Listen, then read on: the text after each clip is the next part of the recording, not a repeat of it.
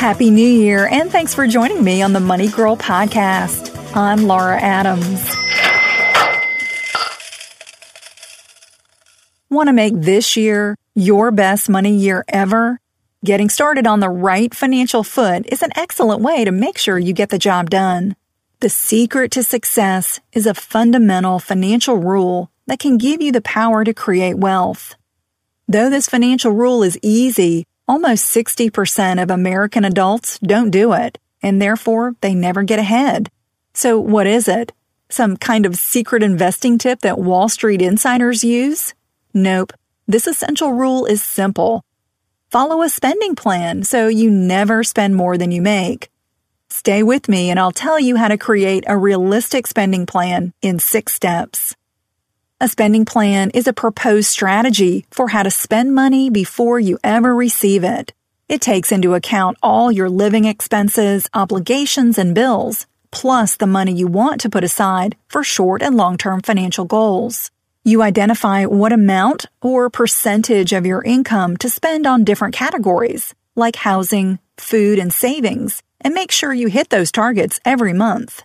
For instance, you might decide to spend 30% of your money on housing, 20% on food, and 15% for retirement. Using a spending plan to live within your means is the holy grail of financial success because it gives you the power to create wealth. If you find that you're going deeper into debt every month or living paycheck to paycheck without putting money aside for your future, it's time to break those bad financial habits. Use the following 6 steps to create a spending plan this year.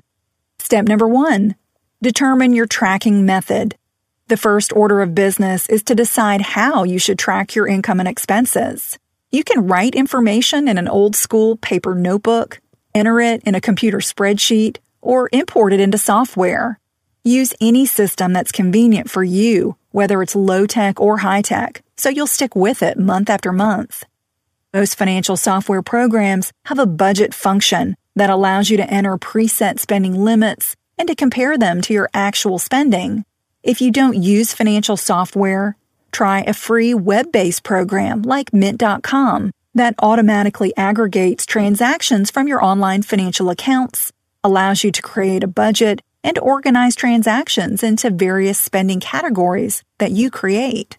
For more on how web-based programs can help you manage your money better, see Chapter 4 of my new book, Money Girls: Smart Moves to Grow Rich. Step number 2, create a spending plan baseline. The second step is to look at how you've been spending your money over the past 3 to 6 months by creating a spending plan baseline. This is the best place to start because you can only improve what you measure, right?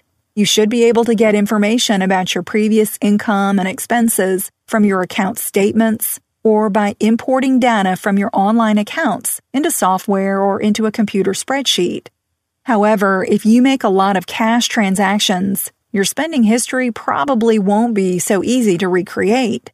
Going forward, I recommend that you simplify things by spending with a debit or a credit card only. However, if you insist on using a cash-only system, be diligent about saving receipts because you'll need to enter them manually into your spending plan document or software register. It's important that all of your transactions are captured and recorded, no matter if they're debit, credit, or cash, so you have a complete picture of where your money goes. Step number 3, create spending categories. After you have your baseline transactions, you need to establish spending categories to track. Some people lump transactions into just 4 or 5 categories like housing, insurance, living expenses, and savings. Others like to break down those larger categories into lots of subcategories. The point is to create categories that you want to monitor closely each month. Step number 4, calculate category percentages of income. Once you have your historical spending organized by month and category, the next step is to calculate each category's percentage of your monthly income. Remember that you might have some expenses that you pay only once or twice a year, like auto insurance. Spread any lump sum expenses over the entire year so they don't skew a particular month. For example, if your car insurance is $600 a year, allocate 1/12, or $50 per month for auto insurance. This is when using a computer spreadsheet can be really handy. Also, don't forget to account for any automatic payroll deductions for a workplace retirement plan or insurance benefits that you may have. Step number 5, analyze your baseline. After you have an accurate baseline, analyze it and ask yourself if you're happy with what you see. Are you putting money aside for your retirement and other long-term goals you might have, like education or a house down payment? What about short-term goals, like building up an emergency fund or taking a vacation?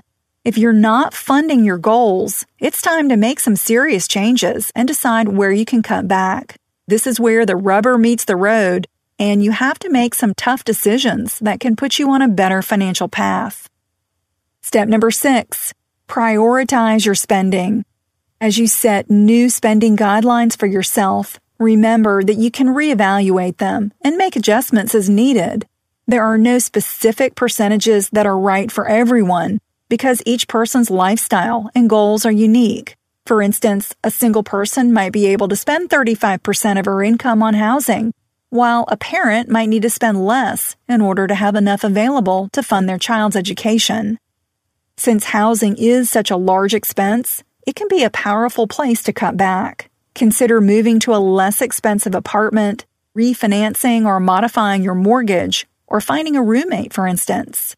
Or you might be able to eliminate several smaller expenses each month, like eating lunches out, gym memberships, and cable TV to free up more money. The best advice I can give you about prioritizing your spending is to start with the end in mind. In other words, figure out your goals first and then work backwards to achieve them. Don't think of saving for retirement as something you do only when you have enough money left over each month. Instead, make it a non-negotiable amount that you pay yourself first. Your job is to get creative and to figure out how to live a healthy and happy life on your remaining money. There's only one surefire way to get ahead and make this your best money year ever. Make saving money more important than spending it. If you're ready to make big changes in your financial life and want personal guidance, I'd love to work privately with you. To learn more about getting one-on-one financial life coaching, visit smartmovestogrowrich.com. To get smart moves for every money matter in your life, from finding the highest yielding bank accounts, investing for retirement, saving money on taxes, buying real estate, and lots more. Pick up a copy of my new book, Money Girls Smart Moves to Grow Rich. It's available in bookstores everywhere, or you can order the paperback or ebook online at Amazon.com and Barnes & Noble. You'll be glad that you did, and I'm glad that you're listening. Cha-ching! That's all for now, courtesy of Money Girl, your guide to a richer life.